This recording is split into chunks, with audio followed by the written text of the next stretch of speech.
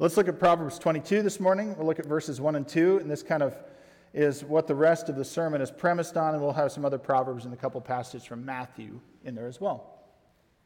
Proverbs 22, 1 and 2 says, "A good name is more desirable than great riches. To be esteemed is better than silver or gold. Rich and poor have this in common. The Lord is the maker of them all." And so as you consider that, I think we are posed with a potential question as we even start. A good name is more desirable than great riches. Do you have a good name? Do I have a good name? That's what we're posed with right away. And even more so, as we hear in the children's sermon, we could ask the very same kind of question. When you hear the word good, what goes through your mind? How would you define the word? There are a lot of assumptions that we make in life on how we define things and how we use terms. You know, in the world of Christian apologetics, classically one of the kinds of questions that comes up over and over again, and you've probably encountered it or asked it yourself, is why do bad things happen to good people? Right? This is a way that we sometimes ask a question that we think is obvious, but actually there's a lot of assumption built into that. And we won't unlock that question today. I'm just using it as an example. But some of the assumption in there is that there's some kind of a assumption that bad things wouldn't happen in this world. There's also a question of what is bad, and is the thing that happened bad or not, and what is good? How do we define those things? And even beyond that, the further question, kind of like what we're asking here, am I good? Why do bad things happen to good people? Well, am I assuming that I'm good or other people are good? So we assume all kinds of things when we hear words like this, and even when we read Proverbs like this, a good name. We might think to ourselves, and I know I can easily do this when I read a proverb like this, well, more people like me than don't like me, so I probably have a good name. But is that what's actually going on in something like this? When we look at the idea of good and goodness throughout Scripture, and it's not just in Scripture, this obviously has a relationship in the world we live in, what things we might hear when we hear about good and having a good name and where we stand before the living God, we might actually hear that salvation by works when we hear a goodness. And what is good? That if I do enough things, God will accept me. That if somehow in this life, the scales of goodness and badness in my own life just weigh more on the side of goodness, then I'll be good to go with God. We might also hear, when we hear the word goodness, the idea, and especially in a passage like this, of human reward. That if I do enough good things, if I'm likable enough, even lovable enough, if I put in enough effort, people will like to be around me, will love me. I'll get promoted at work, I'll get better grades. Things will work better for me status-wise in life, relationally. And maybe even that'll have some monetary or other effects in our lives, and there we can put the first two things together, that if I do enough, God will accept me, and if I do enough, other people will like me. Perhaps when we hear the word good, we can hear sort of a health and wealth gospel. If I work enough, I'm going to get enough, and I'm going to get a lot of reward both here and there with God. This passage isn't telling us any of those things, nor does Scripture actually tell us those things. What qualifies as good and what qualifies a name as good? Let's just unlock the word good a little bit further if we could. The International Standard Bible Encyclopedia, ISBE as it's known, gives about 6 or 7 different definitions for good, but only the first 3 matter. The rest are just kind of taking off from the same thing. It points out that goodness is possessing desirable qualities. Goodness is something that's beneficial or agreeable. I think we can get around that. That seems like it's on track with goodness. It also points out that goodness is moral excellence. Right? That's something that's morally good, that we would recognize as morally good. And to that effect, we can see that goodness perhaps would be in effect. Matthew 7, 18 through 20, Jesus points out, he says, a good tree cannot bear bad fruit, and a bad tree cannot bear good fruit. Every tree that does not bear good fruit is cut down and thrown into the fire. Thus, by their fruit, you will recognize them. That is, there's some quality of goodness that we're going to be able to see in people. And the third one, which sits in the background of any conversation of goodness, is the idea of completeness. We run into goodness on page 1 of our Bibles. God created and it was good. And by the 7th day it was complete. But if we tease it out a little bit further even and talk about God, goodness as a character trait of God, God is good. Isn't that a good thing to hear this morning? God is good. And in fact, as we talk about goodness and what that looks like, can I just point out that as a simple encouragement, start all your prayers over the next week with a word of praise for God's goodness. Before you do anything else, just say, God, you are good. Let's practice it. God, you are good. Just say that before you pray anything else this week, because God is good. We want to recognize that and praise him for that. God is good. Now, I've been working with this for many years. This actually comes from James Sire, this concept that God's goodness is evidenced or shown in his holiness and his love. That's how we see God's goodness worked out. And I think it's a simple but profound thought. Holiness itself, of course, God is other. God isn't part of his creation. God created and is outside of it, but somehow interacts with it and is unchanged by his creation. But A.W. Tozer, the pastor theologian, points out that God's holiness, among other things, is the condition that holds the world together. Without that steadfast nature of the God who's outside but created, this place would fall apart, everything about it. It couldn't be sustained otherwise. And then God's love, why this is also an outworking of God's goodness, it's God's kindness directed towards us and towards his creation. So it's sustained by the fact that God's holy, and then God outwardly shows that he cares, he's involved, he's personal, he's with us. A.W. Tozer, still following his thought on this, I think he says it so well. He says, goodness, the goodness of God, is that which disposes him to be kind, cordial, benevolent, and full of goodwill toward men. He is tender-hearted and of quick sympathy, and his unfailing attitude toward all moral beings is open, frank, and friendly. The goodness of God is the drive behind all the blessings he daily bestows upon us. He created us because he felt good in his heart, and he redeemed us for the same reason. If we don't get our minds around what is good, when we come to this passage, when we come to anything else about God even and God's character, we're going to end up buying cheap goods if we're not careful. We can easily use the term without definition and mean all kinds of things and end up meaning nothing in the end. Proverbs 14:15 says, "The simple believe anything, but the prudent give thoughts to their steps." We got a cat a year and a half ago. I like cats now. I didn't until we bought our first cat years ago. We had her for 12 years, and then she passed away. This wonderful furball who did nothing useful in her life, but I really liked her. But when we first got her, I didn't know about taking care of cats. And so going to the store, buying kitty litter, and I'm standing there with a box of kitty litter, and then this delightful man next to me is trying to convince me that the stuff in the bins is actually better because it's way cheaper. I mean, way cheaper. And I said, well, okay, tell me about it. Does it clump up? He said, oh, no, this stuff won't clump up on you. And I'm like, but that's actually what I want to happen.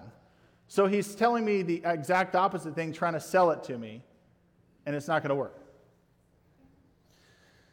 If we don't define our terms, we're not going to get the right thing, basically, right? We need to know what the qualifications are for what works and what we're looking for and what's desirable. Otherwise, we're just going to buy anything. I was talking to someone not too long ago who was telling me about their friend who had gone through some significant loss in their life. And over the course of a year, all their good friends started drifting away in life. But they were still calling them good friends, even though now they were absent friends. Well, if we haven't defined the term, are they good friends or are they just acquaintances at that point? If even that. Sometimes people will tell you, hey, the food at that place is really good. Or that movie, really good. Have you ever had recommendations like this? And then you go to eat the food. You go to see the movie. And what is it? Not good. I think we have different definitions in that case of what's good, you might think. Even this week, I was listening to a call-in show, marriage and family call-in show, where somebody called into the counselor on the other end, and they said, my fiance canceled our wedding that was going to happen in 6 weeks. I'm crushed by it. And the counselor kind of pried a little bit further and said, okay, well, tell me about what happened. And upon conversation, there were about a zillion red flags from her fiance. And yet she was still trying to go forward and have this good relationship move forward with the wedding, to which the counselor on the other end said, I think you're having the opposite reaction I would expect from someone in your case. I would expect you to be on your knees praying to God that this didn't go through. Why are you trying to marry this guy? This is not good.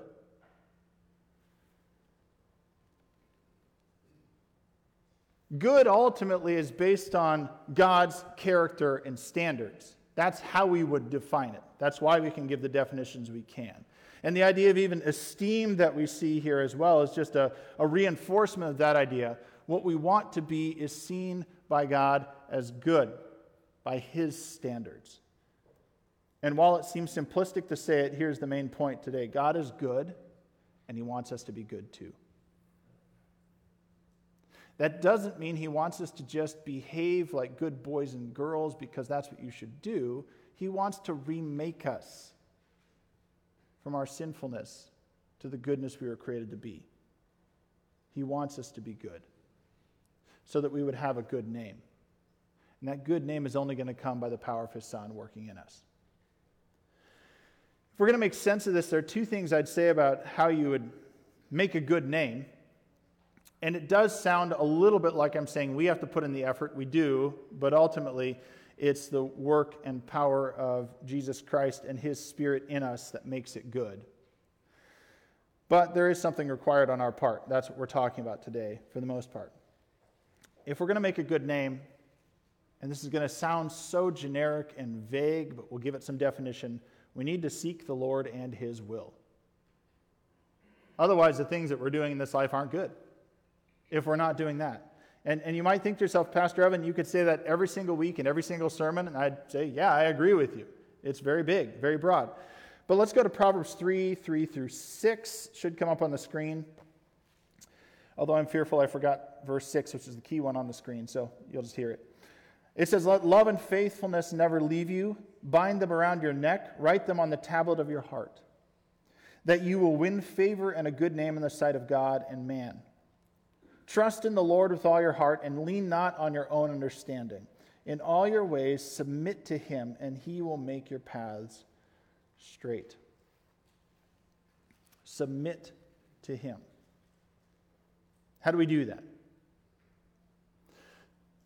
One of the most beautiful things about God, and you could do a comparative religious study and discover how beautiful this truly is, we worship a seeking God. You ever considered that? God created, and He doesn't just leave us to our own devices. He wants a relationship with us and actively seeks us out. We should do the same with Him and seek Him out as well. And seek out His will and submit to His will as the one who is holy and the one who is love. That is a good God. If we're going to seek the Lord's will, we need a heart that's aligned with His will. Again, that seems like it's kind of circular, but here's how that works. We need a heart aligned with His will, and that's going to be sourced in His Word, first and foremost. Proverbs 18:10 says, the name of the Lord is a fortified tower. The righteous run into it and are safe. That's where we need to go. That's the source of goodness and where we need to return to.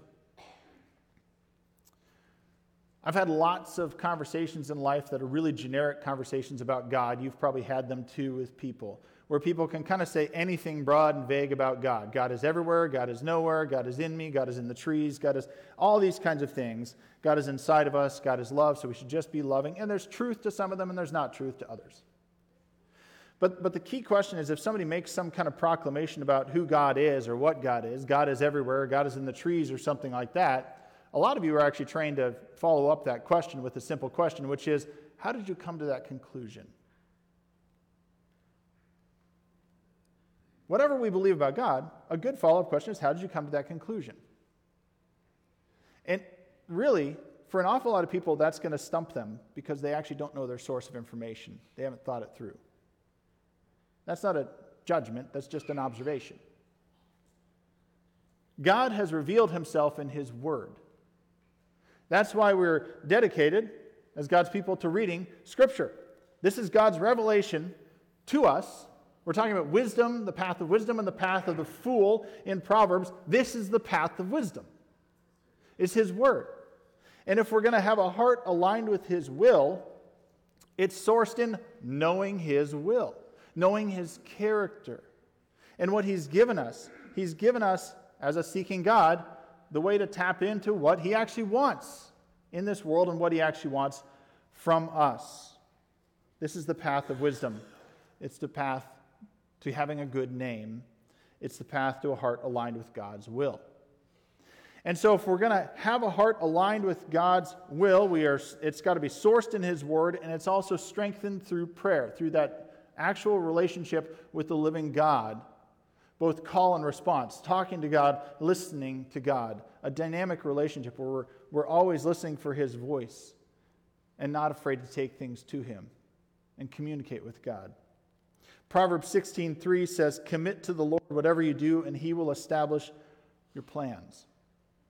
Now, again, if we haven't defined terms, we can hear in this that God is a genie, and whatever I want, boom, he's going to do it. But, of course, we have to temper this with the rest of what we hear in Proverbs and the rest of Scripture. That's not how it works. But I want to give you some thoughts from Bruce Waltke, Old Testament scholar, and Mr. Proverb himself, although this isn't from his commentary on that. He says in his book, The Will of God, and I think this helps define what's going on here, and we'll see another proverb that helps refine it even more. He says, so often it seems that Christians are not sure what they should do in a particular situation, or they become flustered, waiting for God to give them a sign, when all they really need to consider is the desire of their heart. You see, if you are walking close to the Lord, he shapes your character and influences your life, then he also is shaping your desires. When God is in control of your life, he also is in control of your desires. I think he's on to it there. Proverbs 19:21, if we think that God's a genie who's going to give us whatever we want from the last proverb we read, Proverbs 19:21 brings us back to earth. It says, many are the plans in a person's heart, but it is the Lord's purpose that prevails. If our hearts aren't aligned with God's heart, and we think we can pray for whatever we want and we're going to get it, we're going to find disappointment on the other end. If our hearts are going to be aligned with God's heart, it needs to be sourced in his word and built on prayer. The other thing, and this is the other half of it, if we're going to have a good name, it means that the outward look of that from inside out is going to be that we're going to have integrity of character. Romans 8:29 says, for those God foreknew, he also predestined to be conformed to the image of his Son. And here we get to the heart of it. We're given a good name by Christ. He has a good name. He gives it to us as we're being conformed into his image through the power of Jesus Christ. You see, God's goodness is supposed to be reflected in each one of us. He created. It was good. We were part of that. We were created. Good. And yet, our foolishness ruins that possibility. Our continued foolishness of walking away from the heart of God and the will of God is what continues to ruin that and give us a bad name, not a good name, yet Jesus provides us with the path of wisdom, and it's only through him that we can actually be made good and have a good name. And then those who follow that path, who are being conformed to the image of Christ by saying yes to Jesus and the power of his work and transformation of his work on the cross and defeating death and the resurrection, those people begin to develop an integrity of character, and those with integrity do right. But they do right as a response to what God has done. They do right not because it gives them glory. If we do that, then we have a bad name, not a good name. They do right because it gives God glory. It's in response. It's not to earn our salvation. And the path of wisdom is made through making the right decisions over and over again. Though they may seem small, we continue to walk the path of wisdom, being conformed into the image of Christ in those little and big decisions both. And we begin to develop integrity of character. We do right. The other thing is that those with integrity can be trusted. I'm throwing this in there as just an interesting one I ran into this week, but it has to do with this. If you're looking through Proverbs 22, you've got all these sayings. Saying 5, which is verse 28, says, "Do not move an ancient boundary stone set up by your ancestors." Translation, don't steal, is all that means. But it's interesting if you think about it just a little bit further, that ancient boundary stone is there for a reason. And if we've got integrity, we're not only not going to steal the land next to us by moving the boundaries so we have a little more land, we're going to try and understand why the boundaries were set up the way they were and how to respect those. But more importantly, those with integrity can be trusted. Here I want to go to the words of Jesus in Matthew 5:33. Jesus says, "Again you have heard it was said to the people long ago, 'Do not break your oath, but fulfill to the Lord the vows you have made.' But I tell you, do not swear an oath at all, either by heaven, for it is God's throne, or by earth, for it is his footstool, or by Jerusalem, for it is the city of the great king. And do not swear by your head, for you cannot make even one hair white or black. All you need to say is simply yes or no. Anything beyond this comes from the evil one." I think about this verse an awful lot in my own life. I want to make sure that what I say can be trusted all the time. I want to make sure that what I do can be trusted at all times. And we won't even get into the issue of oaths and all of that. I just want to make sure that I'm a trustworthy person. And just to give you a simple example, Stephanie and I have talked about this, and I've been trying to eliminate this from my vocabulary. Really common stuff that we use all the time.